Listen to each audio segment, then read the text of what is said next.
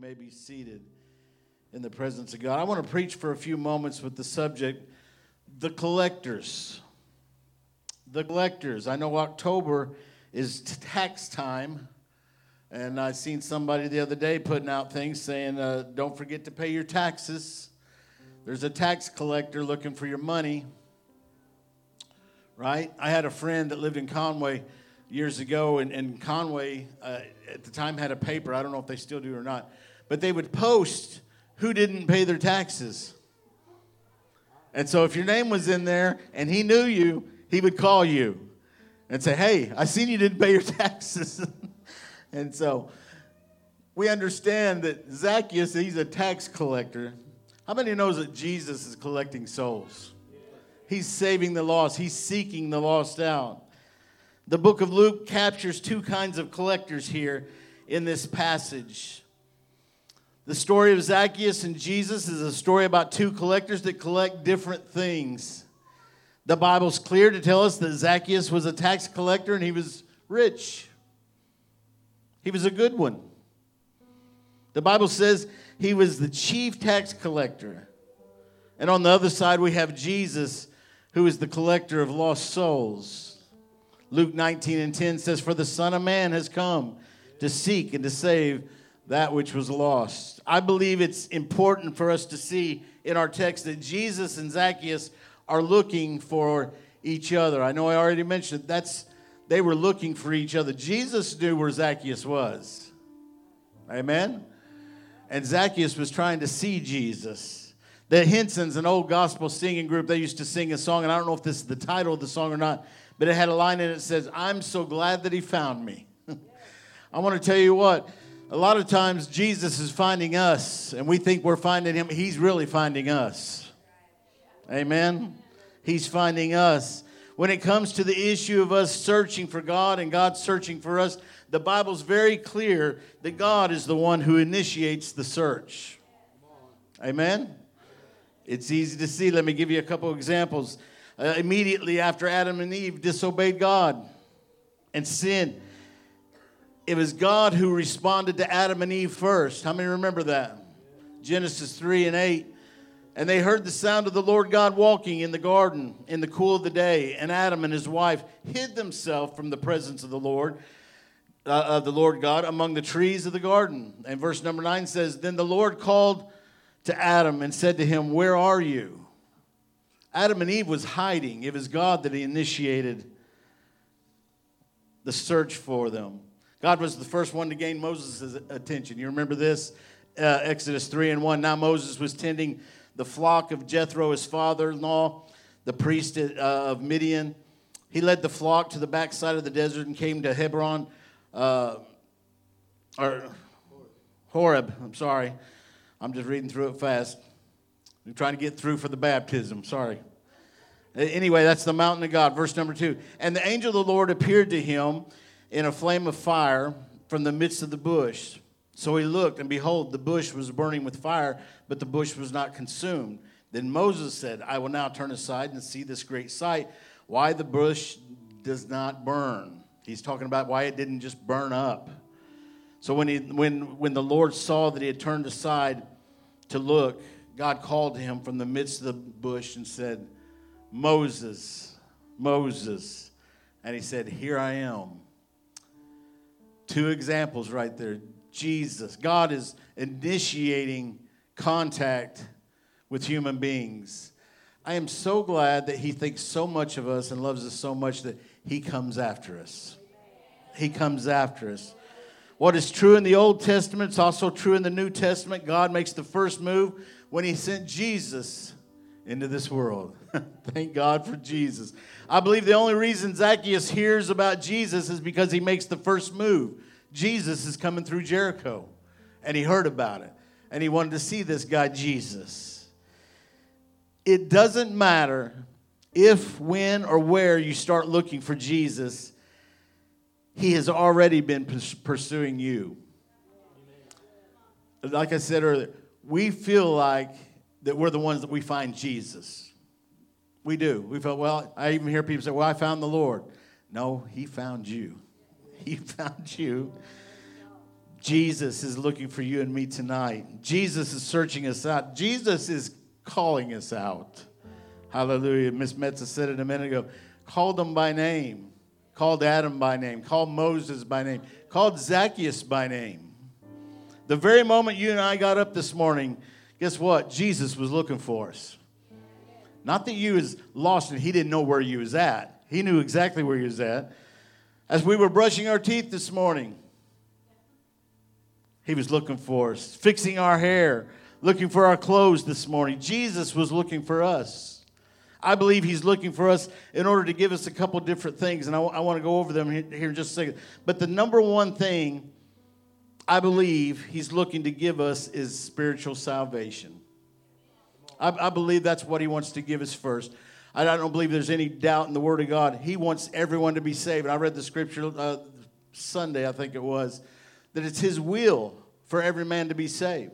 So when you're praying his will for somebody to be saved, you're in God's perfect will praying that prayer because it's his will for them to be saved. Listen to this. 2 Corinthians 6:2 says, today's the day of salvation. That's the abbreviated version. That's the end part of that verse. Today is the day of salvation. Luke 9:19, in part of our text, today's salvation has come to this house because he also is the son of Abraham. Today is the perfect day for salvation. It's the number one thing God wants to do in our life is to save our soul. He wants us to believe on him. And that's the number one thing. You and I, we can know today without a shadow of a doubt that we're saved. There's no question. I know sometimes when I was younger, I thought, am I really saved? How many's ever been there? Anybody? Is it just me? Am I really saved? What I come to realize the older I got is the devil sitting there speaking in the mirror said, you're not saved. You can't do this. He didn't really forgive you. You did too much. He can't be that loving. Can I tell you he is? He does. He will continue to be loving on us, saving us, forgiving us. The second thing I believe he's looking to give us today, tomorrow, next week, next year, the ongoing personal relationship with him.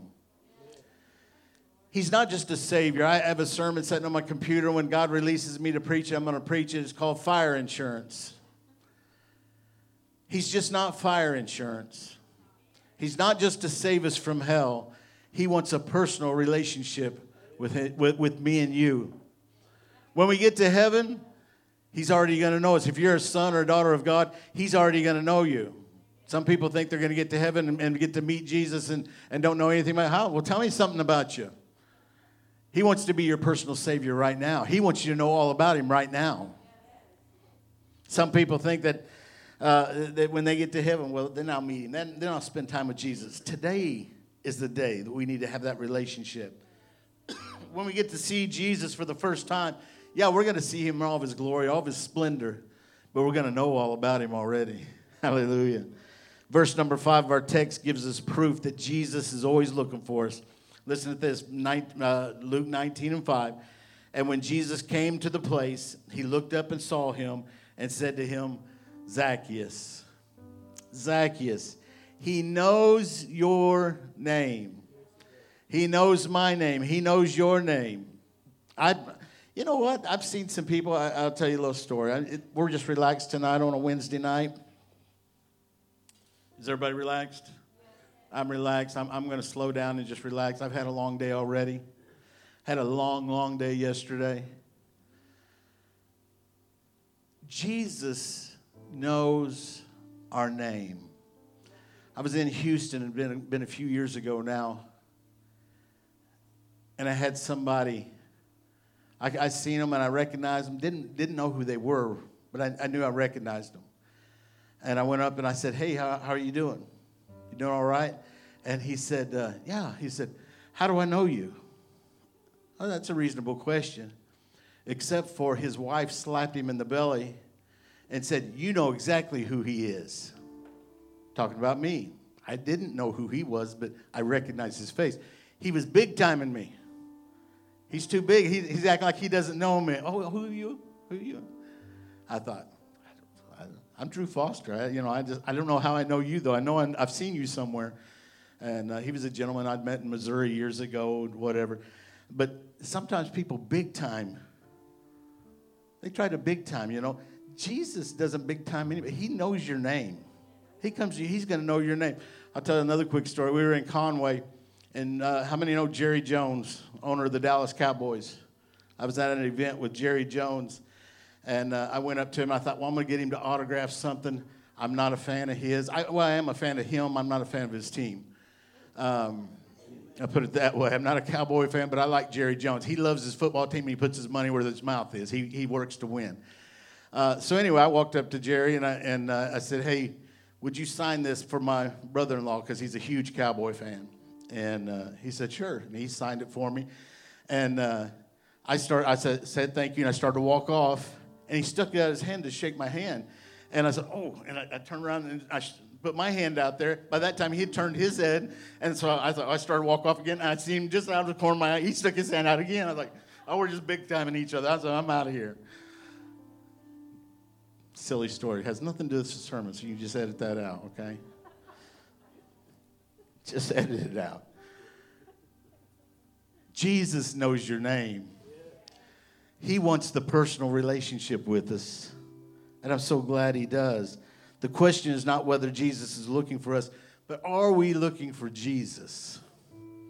Are we looking for Jesus? There's a different reason that people go looking for Jesus. Most of the time, we go looking for Jesus when we lose everything.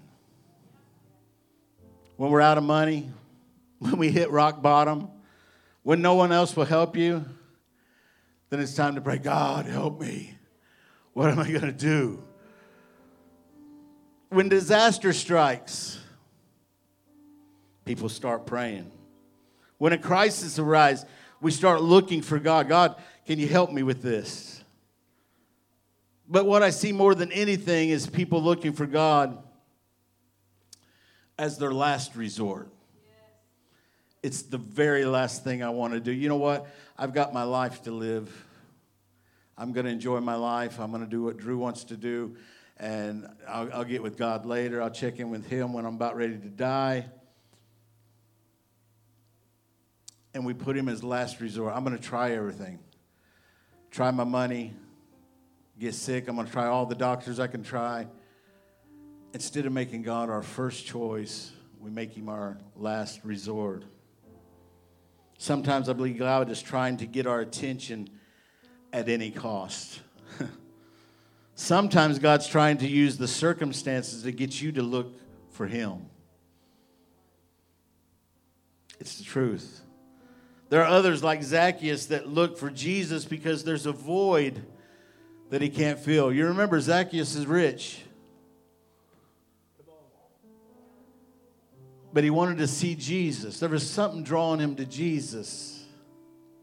You know, earlier in Luke, we see a story where a beggar is healed. How many remember that? I think it's kind of funny that Jesus lifted up the beggar, told him to get up, and he told Zacchaeus to get down. Think about it a minute. The beggar he picked up, raised him up, told him to get up. Zacchaeus was rich, and high and mighty. He told him to get down. We're all going to be on the same level field when you're going to meet Jesus. No one's better than anybody else. That's not part of my sermon either. I'll keep moving. Zacchaeus was looking because he had a void in his life, and he was trying to fill it, I'm sure, with other things. Zacchaeus had everything. He was rich, but he had a drawing. He wanted to see Jesus. Everything Zacchaeus did in order to see Jesus and everything Zacchaeus did after he met Jesus shows that his want to see Jesus was more important than any other want that he had. When we get to the point where what we want is Jesus more than anything else, you're in the right place. To get to see Jesus the way you want to see him, you may have to do some unusual things. We don't like that. I don't want to come out of my box. I don't want to do an unusual thing. God, just do it for me right here. I just want you to bless me right here, and I'll be quiet and just wait for you.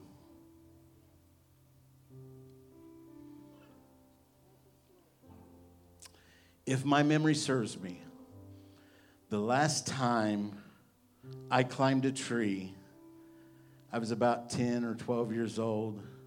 I was in Midway, Illinois, and I climbed that tree, and I was sitting talking to my cousin, and somehow I fell backwards out of that tree. All I remember, it was nighttime, and I'm not sure if I fell out with a concussion. I have no idea what happened, but when I landed on the ground, I couldn't breathe. It knocked all the air out of me. And you've been there before. You know how it is. Your terrible feeling. Now, I'm sure Zacchaeus was a better climber than I was. He probably had more balance than I have. You know what? But he knew to see Jesus, he had to do the unusual thing. He got to where he could see him. He positioned himself to see Jesus. I was in a tree for fun. Zacchaeus was doing the unusual to see Jesus. I don't believe we have to do crazy things to see God move. I don't. I don't think we have to swing off chandeliers, which we don't have any in here. We don't have to do all these crazy things to see Jesus. But we had to align ourselves right. We had to position ourselves right so we can see Jesus move in our lives. I do believe we have to do that. I do believe we have to make an effort to see Jesus move in our lives. Some Christians are content to say, well, you know what? I have my fire insurance. I'm saved. I'm good. I don't need God to do anything else in my life until the crisis. I believe he's an everyday Jesus. He's an everyday personal Savior. And I believe that we need to have that relationship with him every day. And so we need to do whatever it takes to be in position to see Jesus every day. Zacchaeus wanted to see who Jesus was, but because he was a short man, because of the crowd, he couldn't see Jesus. So he ran ahead and climbed into a tree to see Jesus because he was coming that way. Let me say this. If we will provide the want to, God will provide the how to. When we speak of wanting to see Jesus, we're speaking of a wanting that is intense. When you want to see Jesus, it's not just like I said, but well, Jesus, if you want to move my... When you want Jesus' attention, in my Bible, which is your Bible, says if you'll hunger and thirst after me, you're going to be filled. But what I see all through there, he says, lift your voice, shout to the Lord. He's a God that likes to be praised. He's a God that wants to have a relationship with you. Well, the how-to, God provided a tree. He provided a tree at the right spot so Zacchaeus could climb up and see him. After Jesus ascended into heaven, God proved another how-to, which was the Word of God. The Bible is the complete, accurate way you and I can see Jesus. You're thinking, Pastor, I thought he was going to go a different avenue. No, you can see Jesus right through this book. Hallelujah. Brother Burrow said, he only wrote one book. He expects you to read it. As we study and as we pray, God's Word will reveal Jesus to us. Finding Jesus will change your life. It changed Zacchaeus' life. When Zacchaeus found Jesus, he immediately rearranged his priorities. Did you notice that? Immediately. His mind, his thoughts changed. Verse number 8, then Zacchaeus stood and said to the Lord, look, Lord, I give half of my goods to the poor. And if I've taken anything from anyone by false accusation, I will restore it fourfold. Jesus didn't coerce that. When you get in the presence of Jesus, you begin to change. You do. You can be saved. You can be healed. Your attitude. You know, so much of the time we want Jesus to do something for us. He wanted to turn it around for us. What he's trying to do is change us to be more like him. Amen? Nowhere does it say that Jesus asked Zacchaeus to give so much money away or to pay back 4 times the amount he had cheated people out of. It appears that Zacchaeus made that decision all by himself because he was in Jesus' presence. People who have a genuine encounter with Jesus don't always need to be told what to do. The Lord can speak for himself. I know there's There's instruction from ministers, from teachers, from pastors and things. Sometimes the Lord convicts you and lets you know some things. People that have a genuine encounter with God doesn't have a problem with their money either. He's a rich man. Remember the rich young ruler? He had a problem with parting with his money.